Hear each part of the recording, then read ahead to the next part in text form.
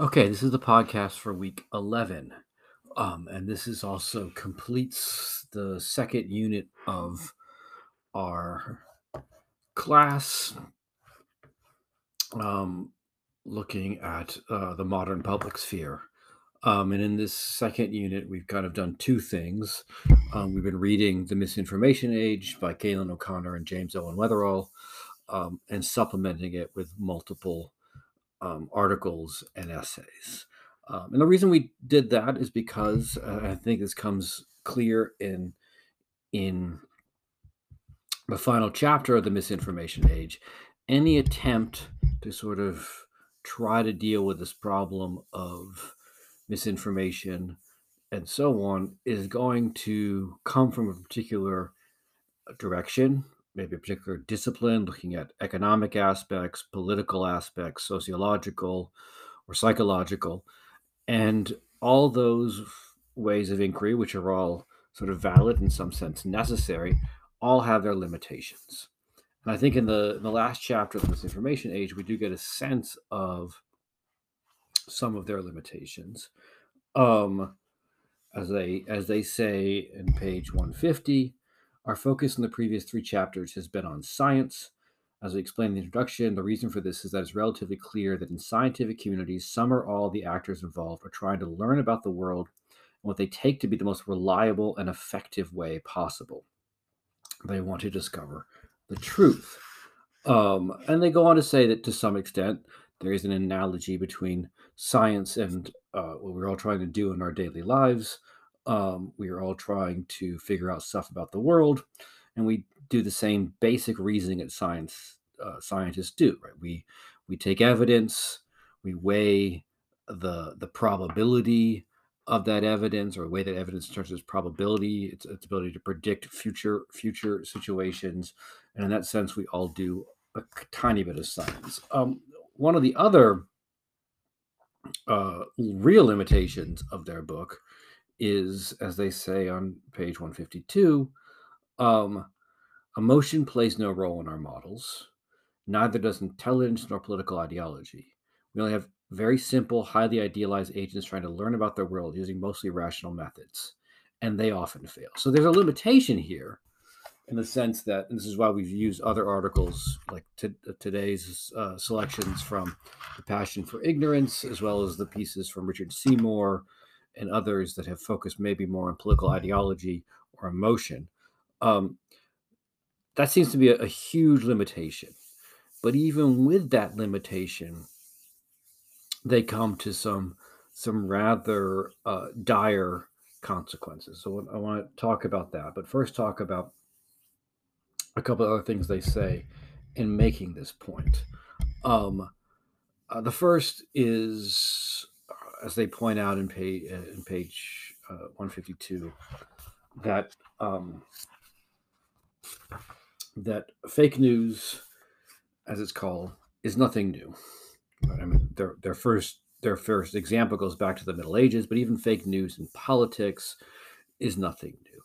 But what perhaps has changed is the ability of people to be able to spread such news and to be exposed to it, right?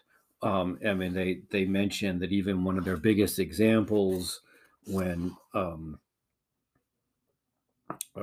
the New York Journal um, uh, uh, published obviously fake stories or demonstrably fake stories, that only had the impact of a portion, because there are multiple New York City newspapers at the time, a portion of the reading public in New York City, because of the access to print and the speed and ability to disseminate print was rather limited.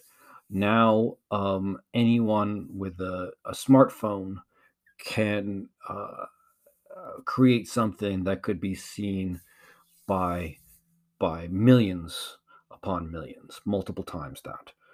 So our ability to spread fake news has increased. And so, as they say on page 179, the one thing we cannot count on is the idea that there would be any kind of marketplace of ideas that would sort out the fake from the true. They say, one general takeaway from this book that we should stop thinking that the marketplace of ideas can effectively sort fact from fiction. In 1919, Justice Oliver Wendell Holmes dissented from the Supreme Court's decision in Abrams versus United States to uphold the Sedition Act of 1918. The defendants had distributed leaflets announcing U.S. attempts to interfere in the Russian Revolution. While the court upheld their sentences, Holmes responded that the ultimate good desired is better reached by free trade and ideas. The best test of truth is the power of thought to get itself accepted in the competition of the market. As they go on to say, Holmes' admirable goal was to protect free speech, but the metaphor of the marketplace of ideas as an analog to the free market in economics has been widely adopted. Through discussion, one imagines that wheat will be separated from the chaff and the public will eventually adopt the best ideas and beliefs and discard the rest. Ultimately, this marketplace is a fiction and a dangerous one. And as they, in some sense, show, what the marketplace of ideas doesn't get us, it does not get us true ideas prevailing over false ideas. It gets us Pizzagate. I mean, quite literally, in the sense that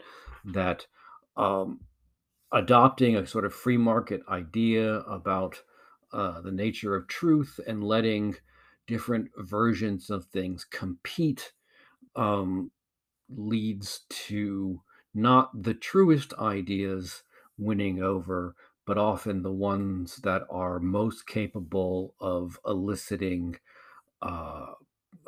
people's anxieties, fears, and fantasies about the nature of reality and their place within it, as we talked about last week. So, what is to be done now? Since O'Connor and Weatherall are primarily concerned with philosophers of science and scientists, they have some things to say to scientists. Scientists should be aware of the political and nature of the world they inhabit, and in doing so, be careful to publish things that could be utilized in such a way, and then also be wary of, as they point out, that maybe it's time to figure out something to do with outliers in terms of the people who still think there's no connection between cigarette smoke and cancer, or the people who think there's no connection between the burning of fossil fuels and global warming, people who are, by most definitions, outliers to an overall consensus, that something needs to be done in terms of how these views are disseminated, and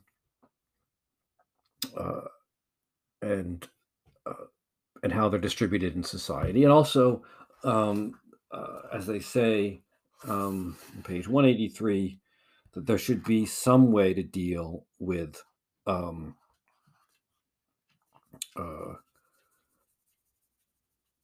labeling or identifying fake news, fake information. They say on page 183, some readers may consider this a form of censorship and counter the spirit of free speech, but the goal here is not to limit speech, it is to prevent speech from illegitimately posing as something it is not, and to prevent damaging propaganda from getting amplified on social media sites. If principles of free speech are compatible with laws against defamatory lies against individuals, surely they are also compatible with regulating damaging lies dressed up as reported fact on matters of public consequence. Lying media should be clearly labeled as such, for the same reason that we provide the number of calories on a package of Doritos or point out the health effects on a cigarette box. And social media sites should remain vigilant about stopping the spread of fake news on their platforms, or at the very least, try to ensure that this news is clearly labeled as such. And of course, there have been attempts made in this direction by social media sites and so on, although it's usually very incomplete. And part of it is because, as they point out, it's cheaper to do this with algorithms, but algorithms are not very good at doing this, and hiring actual people. And plus, as many people have pointed out, it's one thing to say that uh, intentionally false things should be labeled as such. It's an entirely other thing to figure out who should be responsible for that.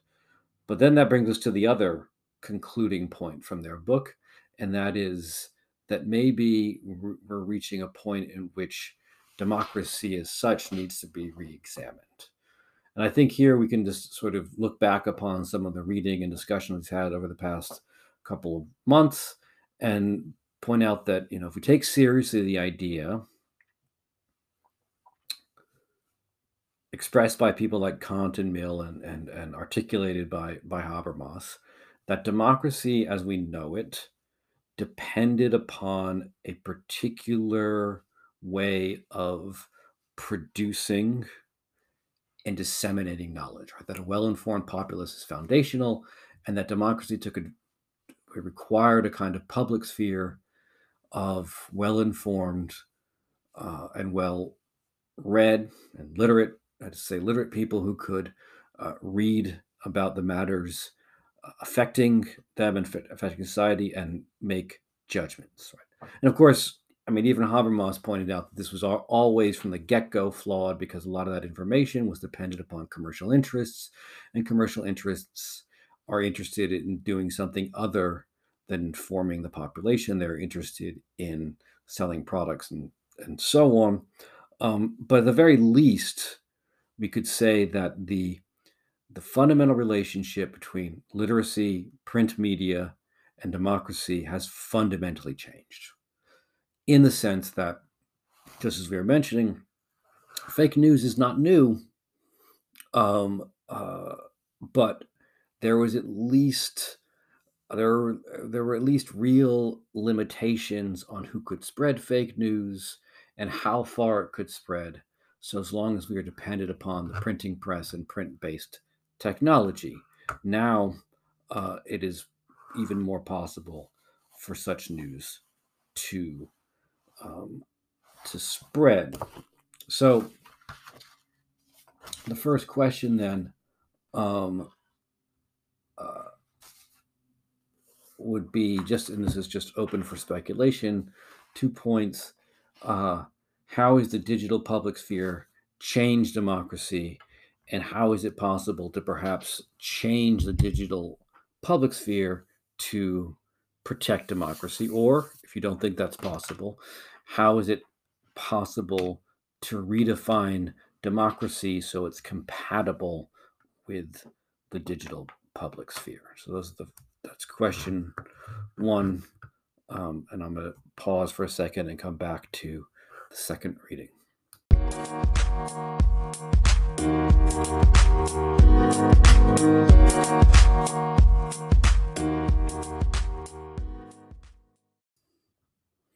Okay, so part two for this week is the introduction in chapter 1 of A Passion for Ignorance, What We Choose Not to Know and Why by Renata Salecl. And I think the first thing to say about her book, and she's coming at this from the perspective of philosophy and psychoanalysis, is that as she points out, there are lots of good reasons for ignorance, or lots of ways in which ignorance serves us. And I think that goes against sort of the way we think about ignorance as kind of necessarily being a fault or a default of some sort, and that we always want to know as much as possible.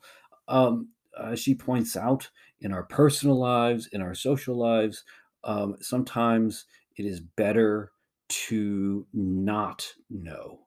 I mean, she talks about this informed sort of relationship dynamics where sometimes it's better to not know or not focus on all the negative qualities that someone you might be in a relationship with, instead focus on the positive ones to, in some sense, ignore. And she often talks about the connection between ignoring and ignorance. And there are other more pressing times that she gives the example of, people who are facing a fatal disease, may want to not think about it. And there are lots of reasons why we may, in our day-to-day lives, want to be ignorant about certain things. So that's True. And I think one of the things that's interesting about her perspective is that one of the things she's trying to think about is the connection between the sort of day to day ignorance that we utilize in order to maintain our existence, the things we don't think about, ignore, or do not want to know anything about, just so we can get through our lives, and the way in which those sort of things um, uh, uh, relate to social structures and institutions. I know that personally, in the past year or so, during the pandemic, I've struggled a lot with my desire to both know stuff and my desire to know what's going on and so on, but also um, to keep sanity by being ignorant about certain things, not reading every article that came across, especially as some speculated very dire situations with mutations and so on and so forth. Um, but I also recognize the way in which, from the day one, I remember very early on, before the shutdowns, before things happened, when we were first hearing about Wuhan, China, um, and this new virus potentially. I was talking to a friend of mine. This friend used to live in Okinawa, Japan, and was familiar with China, had been there multiple times, and so on. And he pointed out quite sensibly that uh, China still has a high uh, rate of smokers. But there are more, there are a higher rate of smokers in places like China than there are in the U.S. And it also has and it's massive industrialization, huge issues with air pollution. And his point was that maybe the virus was not that big of a deal, maybe it's being blown out of proportion, and people were having respiratory conditions because of smoking and air pollution. And I remember the moment when he said this, like, I very much wanted to believe this. It was way more reassuring than everything else I'd heard. It seemed like he knew what he was talking about. He's been to China, I have not. Um, and uh, but I recognize now that that was one of many moments where I choose the version of things that most suited the way I wanted to live, because I didn't want. We'd already, we're beginning to talk about the idea at USM that we might close the campus and so on. All these things sounded very difficult, and I very much wanted to believe that this thing would go away. Um, and I think I could tell an entire story, and I'm sure other people could, about other times I believed that it would go away, that the summer would come and more sunlight would kill off and more people spending on time. That at every step along the way, I believed that um, that it would go away because that's what I wanted. Even when and sometimes my beliefs were well founded, right? The vaccines came out, they were very effective and so on. I, like a lot of people, I underestimated how much there'd be resistance and hesitation to take vaccines, and I underestimated the extent of the virus's ability to mutate and so on. Um, so there's definitely a way in which there's a strong connection between my desire and ignorance. And I think that often we only want to know as much as we can handle, and we avoid knowing more than we can possibly handle. Um, uh, but one of the other things that Salecl talks about is the economics of ignorance. And one of the, I think, striking things that she mentions, is we often talk of ourselves as living in a knowledge-based society, and it is, in some sense, true that we have access to more knowledge than previous societies, individuals in previous societies would have, um, just at the touch of our fingertips, available on our phones, and so on and so forth. Um, but I think one of the interesting things she points out about this on page 28 is the extent to which um,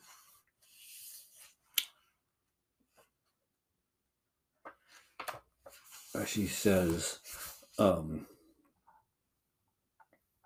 on page 27 and 28.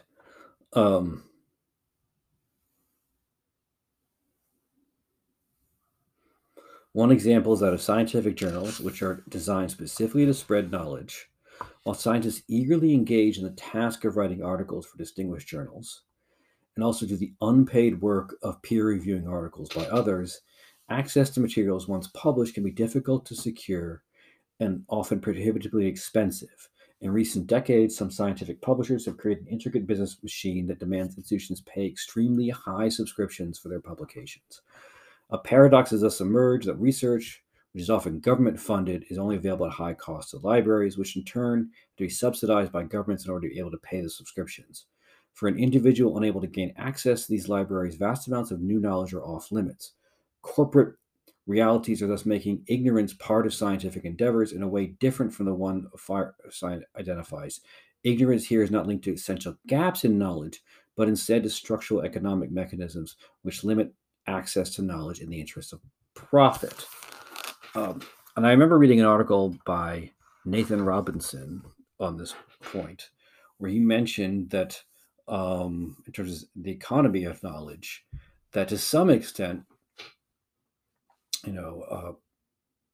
not just scientific journals, but newspapers and other news sites that do the work of fact checking, that send reporters out into the world and try to talk to everyone who's involved in a story, get all possible accounts, and try to do what counts as good journalism, that often these types of newspapers, their articles are behind paywalls, because that kind of news is not cheap to produce.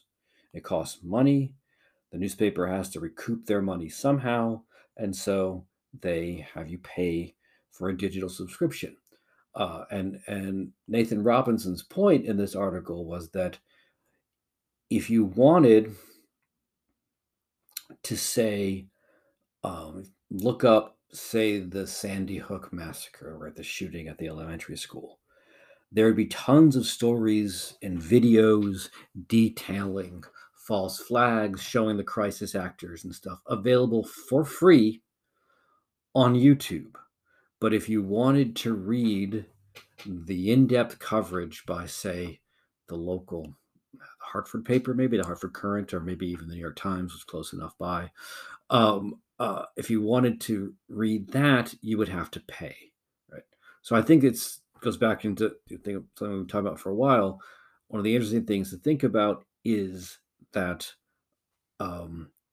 conspiracy theories are often free, and real accounts of things are often expensive. So if you take that often repeated phrase that people love to say, I do my own research.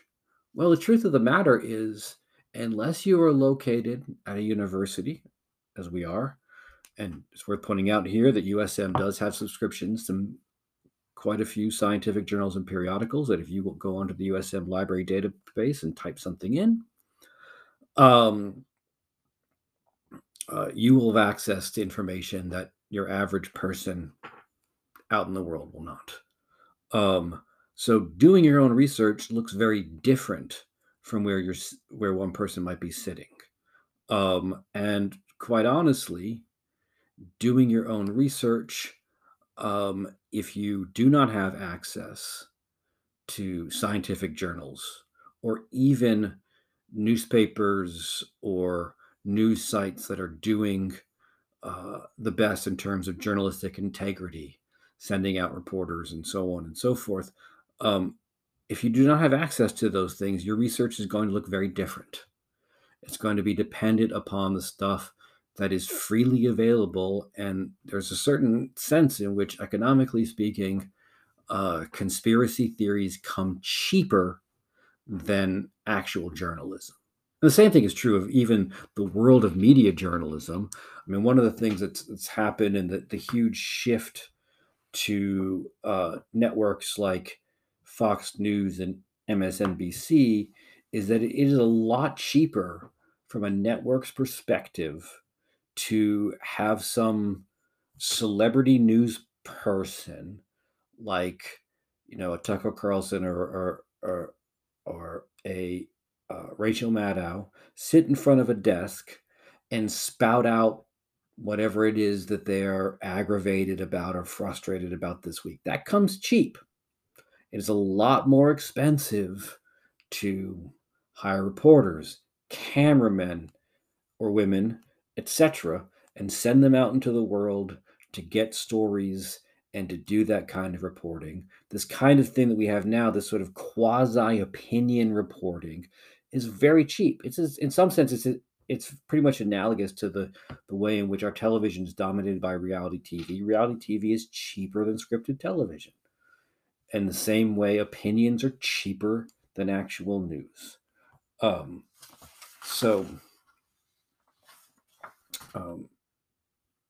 So I guess the second question then is, if, in the first reading for today, O'Connor and Weatherall pretty much made the point that fake news isn't new. What is new is its ability to spread. I would also argue, following Salecl's point, that ignorance is not new, and a kind of willing ignorance, not wanting to confront the facts of things. But what has what has changed is the ability of that ignorance to spread, right? So let's say, for example, and I think there are really good reasons, and I think it's important, often overlooked, like people who deny the existence of the COVID pandemic. A lot of good reasons why it's a horrible thing, and a lot of people wish it wasn't true. And if you start out from the perspective of wishing it's not true, and you go out into the world to find confirmation that it's not true, you go online, for example, you're going to find plenty of people who will tell you that it's not real. And that stuff, because it's very cheap. I mean, I could do it. You could do it.